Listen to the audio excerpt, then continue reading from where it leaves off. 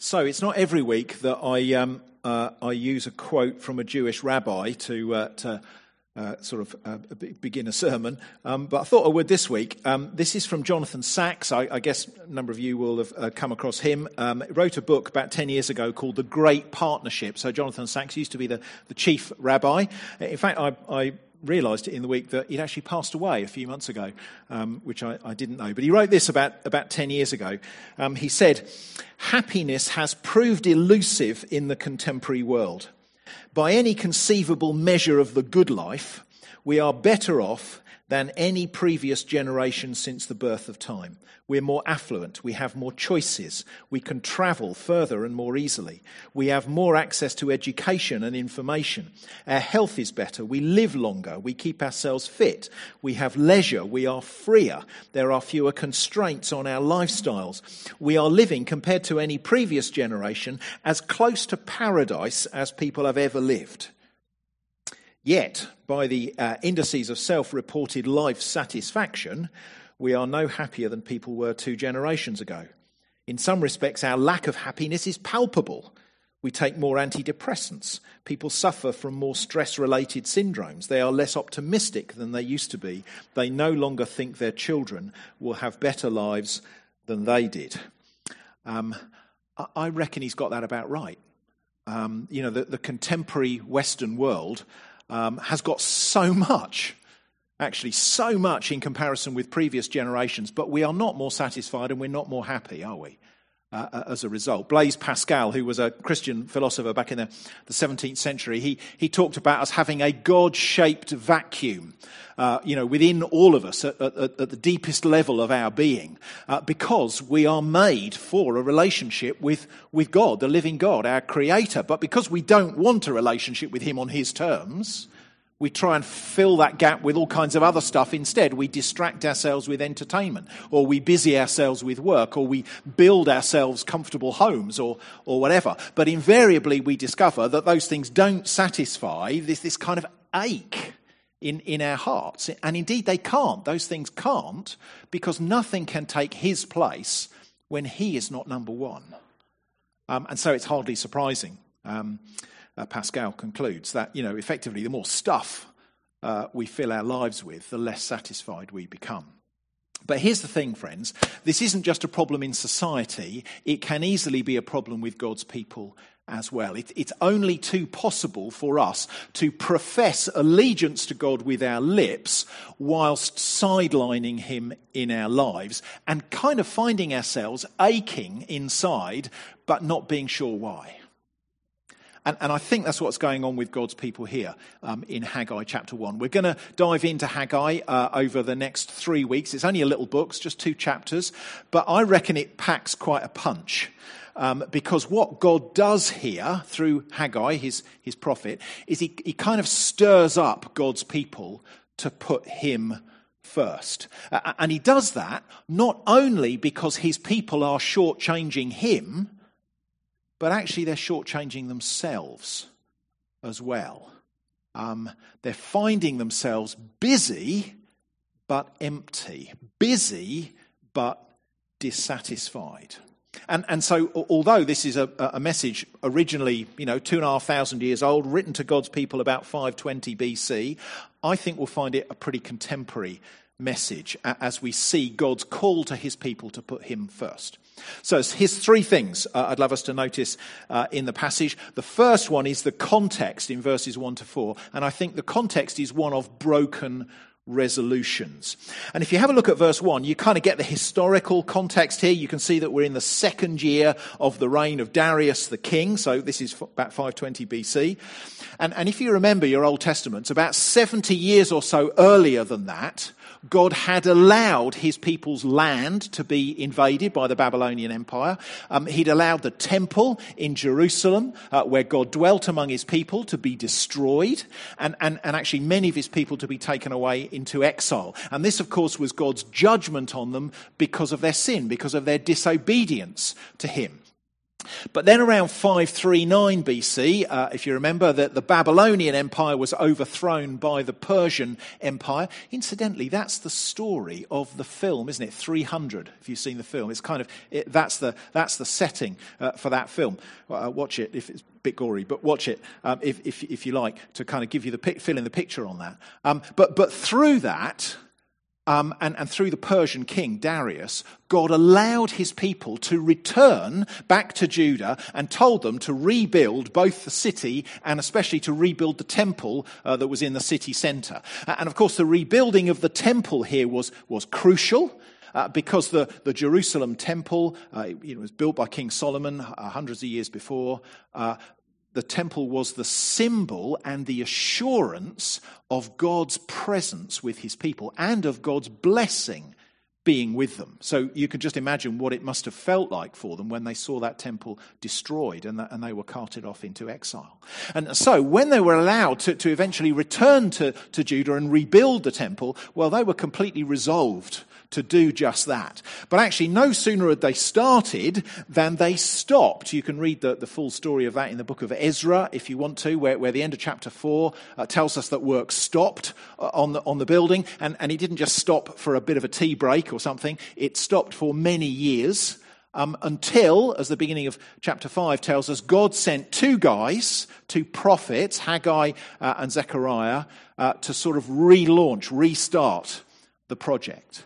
So the situation here at the beginning of the book is that God's people had promised to rebuild God's temple, but actually nothing much had happened. They started full of good intentions, but then they stopped again very quickly, and since then, nothing really has happened. And why has nothing happened? Well, verse 2, it's because the people keep saying, it's not the right time to build the temple yet.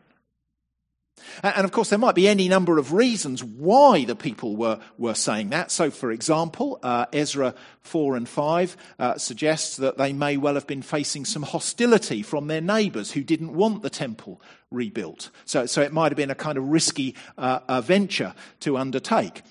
You can also see from verse 10 that there were probably some resource constraints on them as well. So it seems that there were harvests had been poor. The economy seemed to be in bad shape. So maybe it was a time of austerity in the nation, something like that. And so their reasons for not rebuilding the temple, they probably sounded to themselves pretty legit reasons. You know, this is a massive project to undertake. Just think of the splendour of Solomon's temple. They've just been told to rebuild. You know, and guys, we've got very limited resources. You know, we might well be facing hostility if we attempt to restart the project again. So, you know, yeah, we'd love to do that, but we can't do it now. You know, it'll just have to wait for another time. And I don't know about you, but I understand that attitude very well. They're kicking the can down the road, aren't they? That's what they're doing. They're putting it off. And you know, we do this. I do this with things all the time, don't we? You know, I'll do it when I've got a week off work. Oh, wait, I can't do that now because we're going away on holiday. I'll give it a go when we get back. Oh, no, now we've got some visitors coming. You know, I'll have to wait for another time. And actually, the bigger the project is, the more we might kick it sort of into the long grass. But do you notice, we've always got reasons, haven't we? But just look at verse 4. Look at how God, through his prophet Haggai, kind of gets under the skin of his people. Is it a time for you yourselves to dwell in your panelled houses while this house lies in ruins? In other words, when all you returned to Jerusalem from exile, as I recall, it wasn't only my house, the temple, that was lying in ruins, but actually all your houses were as well. And yet you seem to have found the resources and the time and the energy and the resolve to sort out your own places. You know, there's been a steady stream of you guys, you know, at the local IKEA or B&Q collecting your stuff. You know, you've managed to keep them pretty busy. Haven't you, resourcing the renovations, the modernisations of your nicely panelled houses, while my house lies neglected in ruins? So you say to me, verse 2, it's not the time to rebuild the house of the Lord. But actually I say to you, verse 4, do you really think It's the time for you to dwell in your tastefully renovated houses while mine still lies in ruins. See, there's always reasons, aren't there? Now, of course, we know, don't we, God doesn't dwell in temples anymore. And a church building is certainly not God's house, for he dwells by his Spirit in his people. That's 1 Corinthians 3:16, isn't it? Don't you know that you, church, are God's temple and that God's Spirit dwells in you? But friends, we as God's people today, we've always got reasons, haven't we? We've got reasons why we don't read God's word. I'll do it later. I'll do it tomorrow. I'll start again next week. Got reasons why we don't serve God's people. It's just really busy at work at the moment. Reasons why we don't serve God in our communities or in our workplace. Why we don't have the resources to give to see the gospel grow. Because, we've got lots of other financial constraints on our time and time constraints on us at the moment. We've always got reasons, haven't we? And maybe we've justified to ourselves that they sound pretty legit. Like God's people here were doing. And the result, of course, just like it was for God's people here, is that our plans, our agenda for our life continues while God's agenda just gets parked or neglected or sort of kicked down the road a bit. And then after a while, God's agenda just becomes sort of like the wallpaper in our house. In other words, it's kind of part of the background of our lives, but not the foreground. And I think that's what's going on with God's people here, isn't it? If you'd have asked them whether they believed in the living God, they'd have said yes. But actually, in terms of the outworking of that belief in their lives, well, what their actions said was that actually their agenda for their lives was what they actually concentrated on, while God's agenda just tended to get pushed back. And friends, I think in many ways we can be just like that, can't we? I know I can. So there's broken resolutions going on here, isn't there? But the second thing to notice, look, is this call. You see it in verses 5 to 11, a call to effectively take stock, kind of to take stock of what you're doing and really where you're going. So to consider your ways. In other words, to give careful thought to your ways, to think carefully about the direction that your priorities are taking you in. Consider your ways. And you'll notice it's emphasized, isn't it? God says it twice to them. He says it in verse 5. He says it again in verse 7. Consider your ways. Take stock of your ways. If you work in the food bank, you probably know headquarters once a year. It has a major stock take, doesn't it? And that's because it's a busy operation. There's food going in and out of there all the time. But every so often, you've got to find out where you stand, haven't you? And I think that's what God is calling his people to do right here. And notice what he says to them, because he says effectively, verse 9, he's saying effectively, you've certainly been busy.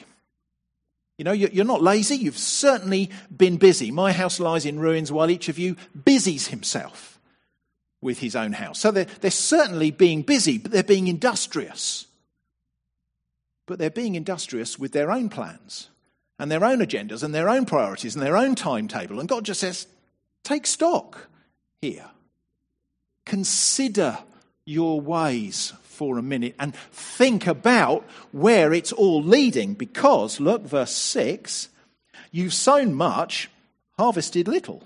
You eat, but you never have enough. You drink, but you never have your fill. You clothe yourselves, but no one is warm. And he who earns wages does so to put them into a bag with holes. Do you see? You've been terribly busy. You're sowing seeds, you're eating and drinking and clothing yourselves and earning your money. Your lives are full up with busyness, he says, as you pursue those plans and priorities and agendas and timescales that you've got. But where's it getting you? You're busy sowing more, but are your harvests any bigger? You're eating and drinking, but you never think you have enough. You're earning money, but it just seems to kind of pour in the top of your purse and leak out the bottom of it, higher prices or taxes or whatever. Do you get the picture? Because on the one hand, it's a picture of busyness and fullness. You've got all this stuff going on. But actually, on the other hand, it's a picture of emptiness, isn't it? You're busy, but you're empty. You're not poor, but you're not satisfied either. And again, friends, God might be addressing his people 2,500 years ago. I think it's a very contemporary picture, isn't it? Yeah, it's a picture of people running around, being busy, trying to pack more in, trying to sort out their lives, and yet the more they earned, the faster it disappeared. The more they planted, the worse the harvest. The more they consumed, the less satisfied with it all they became. And it left them feeling empty. Like there was a great big void in the middle of their lives and they just couldn't fill it. I think verse 9 is perhaps the summary here. You looked for much, but behold, it came to little. That's a very contemporary picture, isn't it? But look, do you also notice in verse 9 why all this was happening to them? Did you spot that? Because it wasn't just bad weather that caused declining harvests. It wasn't just the consequent economic downturn that left their wallets depleted or with a bit less food on the table. No, God says, look, verse 9, when you brought it home, I blew it away. Or look, verse 11, and I have called for a drought on the land and the hills, on the grain, on the new wine, the oil, what the ground brings forth, on man and beast and on all their labours. In other words, it's not just by chance that these things have happened to you. No, actually, the living God, I'm responsible. It's me causing your prices to go up. It's me causing your harvest to produce less. I'm behind it. And we might well think, well, why would God do something like that? Well, it's to get his people's attention, isn't it? You might think, well, surely is there a kind of less taxing, more comfortable way of him getting our attention? Does he really need to hit these guys in their wallets? Well, yes. Actually, because here they are, they're settling back into the land after being in exile. They're starting to live pretty comfortable lives again, and somehow God has to get through to them, kind of jerk them out of that comfortable yet superficial life with all its busyness and yet emptiness. And so this is what he does. And it's not like they would have replied if he'd have sent them an email, is it? Do you know, we have got so... I get quite confused, really, as a kind of middle-aged guy, but we have got so many ways of communicating with each other now, haven't we? Emails, texts, WhatsApps, social media, good old landline, snail mail, that kind of thing. But we know all too well, don't we? None of those myriad of ways of communicating means you're actually going to get through to anyone, does it? Oh, sorry, Steve, I didn't get back to you. It's just been manic these last few weeks. I've been doing the extra seed sowing, got this new tongue and groove panelling going in on my house at the moment, got another new project at work I've been getting off the ground, just been so busy. And, here's the living God, and he's trying to get through to his people because they're sinking. They're sinking in their affluence and their busyness and their emptiness. And so what does he do? Well, he communicates with them in a way that they'll actually notice. He sends them these more difficult times in order to get through to them. And why does he want to get through to them? What does he want them to do instead of being busy with all of their projects that are leaving them so empty and dissatisfied? Well, he wants them to consider their ways, to take stock of their lives. And then look, verse 8. Go up to the hills and bring wood and build the house, that I may take pleasure in it, and that I may be glorified, says the Lord. In other words, he wants them to kind of head to the hills and get wood, but not to build your houses, but to build mine, to build the Lord's house, the temple. Why?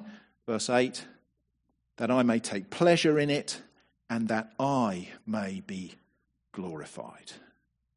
See, friends, the fact that the temple was in ruins while their houses were nicely panelled does not mean that God was homeless. It means that God was not respected. It means that God wasn't honoured, that God wasn't glorified.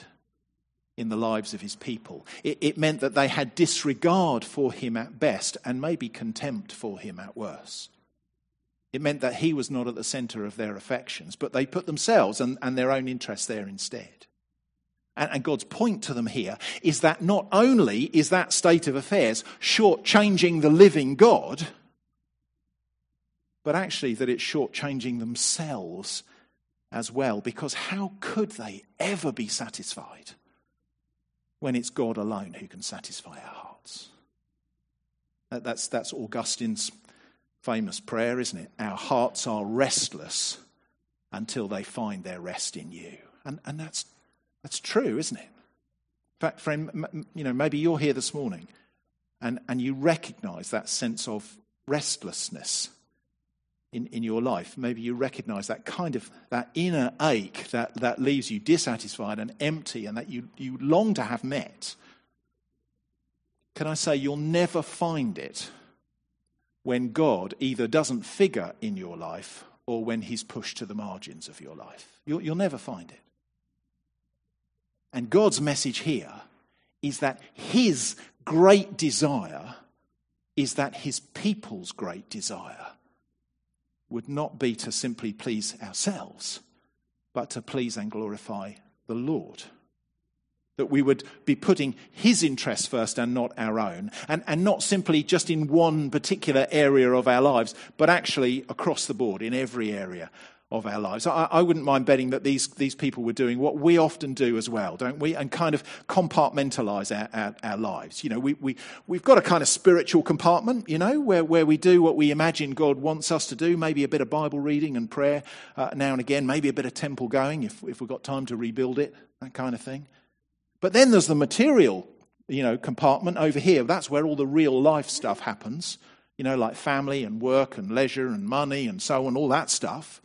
And what these people were effectively doing was putting God in the sort of spiritual compartment, but then leaving him out of the rest of it, the material compartment, as though he had no claim on what they did with the rest of their lives. So, they would think, for example, well, if I want to spend lots of money and time on my house and not God's house, well, that's fine, isn't it? Because it's my money, isn't it? It's my time. God just isn't involved in the material compartment of my life. But God here, notice how he's breaking through. He's breaking through with bad harvests. He's breaking through with higher costs. And he's saying, no, you can't just put the living God in your spiritual compartment. I'm the Lord of every area of life. Even your ability to make money comes from me. You think it's your money. It's not, it's mine. You think it's your time. Well, who do you think gives it to you? And if you're my people, well, please use some of my resources to you to meet your needs. But the overarching priority for them is that they be used to further my plans and purposes, not yours. So go and grab some timber and get on with building my house. Because my great desire is that your great desire would be to please and honour the name of the Lord and have my interests first in your life. As we prayed at the beginning, it's actually the same message, basic message that we hear from the lips of Jesus, isn't it, in the Sermon on the Mount. Seek first the kingdom of God and his righteousness. And that's not only the great desire of Jesus for his New Testament people, for us, but it was God's great desire for his Old Testament people as well, that in the midst of all the busyness, God's people would have God's interests first in their lives. Take stock is God's call to us here. Consider your ways is his call to stir us up to have the right set of priorities. And friends, I wonder, as perhaps we take stock of our lives, I wonder whether some of us might find that our lives share some similarities with God's people here in the book of Haggai. Do you find yourself running around, chasing around, being so busy, cramming stuff in, this, that, and the other, work stuff and family stuff and house stuff and leisure stuff, kind of running all over the place, burning the candle at both ends maybe, lives full, diaries full on the one hand, but actually feeling empty, feeling dissatisfied on the other? Well, God's message to God's people here in Haggai 1 is effectively seek first the kingdom of God. It's to put him first. It's to make him and his plans and his purposes and what he's doing in the world your and mine actual functional number one priority. To make hearing his word your priority, to make speaking to him in prayer your priority, to make the building up of his people your priority, to make commending his son and the good news of his gospel your priority, wherever he's placed you with your lips and with your lives. So the context is one of broken resolutions. God's call is to take stock, to consider your ways. What's the comeback then to that call? How do God's people respond to it? Have a look at verses 12 to 15, because the comeback is one of new priorities. Just have a look there at verse 12. Then Zerubbabel, the son of Shealtiel, Joshua, the son of Jehozadak, the high priest, with all the remnant of the people, obeyed the voice of the Lord their God and the words of Haggai the prophet, as the Lord their God had sent him, and the people feared the Lord. Do you get that? The whole remnant of the people obeyed the voice of the Lord their God and the words of Haggai the prophet, as or because the Lord their God had sent him, and they feared the Lord. In other words, they all recognized that this message from Haggai was not simply Haggai speaking to them, but God was speaking to them through him. And so they responded with fear, which doesn't mean they were afraid of God, like afraid of him punishing them or anything like that. It means they responded with awe, with reverence. It meant that they wanted to start treating God as he should be treated again in their lives, with reverence and respect and with honor. It meant that what they actually feared was displeasing him or dishonoring him or belittling him, as they had been doing. So as God's people heard the words of Haggai, they recognized that here was the Lord God speaking to them. They heard God's word, if you like, in Haggai's word. And what did it do? It kind of thawed out their cold hearts, didn't it? It kind of warmed them up, such that they got to work in obedience to God's word. End of verse 14, came and worked on the house of the Lord of hosts, their God. So do you see what's happened? See the comeback? God's word has sort of thawed out their hearts after 16 years or more of being busy chasing their own priorities, putting the living God and his priorities sort of on the back burner of their lives. God's word was thawing out and warming up their sort of spiritually cold hearts. And what did God's word do as it warmed their hearts? Well, it transformed their affections. It reshaped their attitudes. It caused them to change their priorities, their actions, such that they found themselves now with a kind of a fresh resolve, sort of with a fresh vitality to go and build God's temple again. And you know, friends, that is the power of God's word through the enabling of his Spirit, isn't it? And you know, not just for them then, but for us now. I don't know how your spiritual life is at the moment. I think this pandemic has been a hard time for us spiritually, as in many other ways, hasn't it? But that aside, we go through dry patches, don't we? We go through spiritually cold patches where other things become our preoccupation. And God and his kingdom and his plans, his glory, they just get marginalized in our lives, kind of pushed to the outside, the periphery. But you know, God's word, as we read it, as we sit under it, as we let it warm our hearts again and put us back in awe of our God again, will transform our affections again. And it'll reshape our priorities again. And it'll give us a fresh vitality to put God first again. And that's what we find God's people doing here. That's their comeback. And did you notice that not only do God's people respond to God's word to them, but actually God's doing something here as well. Did you spot that? Look in verse 13. As God's people act in obedience to God's word, what does God do? Well, he promises them, doesn't he? I am with you, declares the Lord. I'm on your side. I am with you is, of course, a loaded phrase in the Bible. It comes through the scriptures time and time and time again, and particularly as an assurance of to his covenant people as he calls them to particular tasks. So it's what he said to Moses at the burning bush. It's what he said to Joshua as Joshua replaced Moses as the leader of God's people. It's what he said to Jeremiah as he called him to be a prophet in particularly difficult times. It's what Jesus said to his disciples when he commissioned us, isn't it? And behold, I am with you always to the end of the age.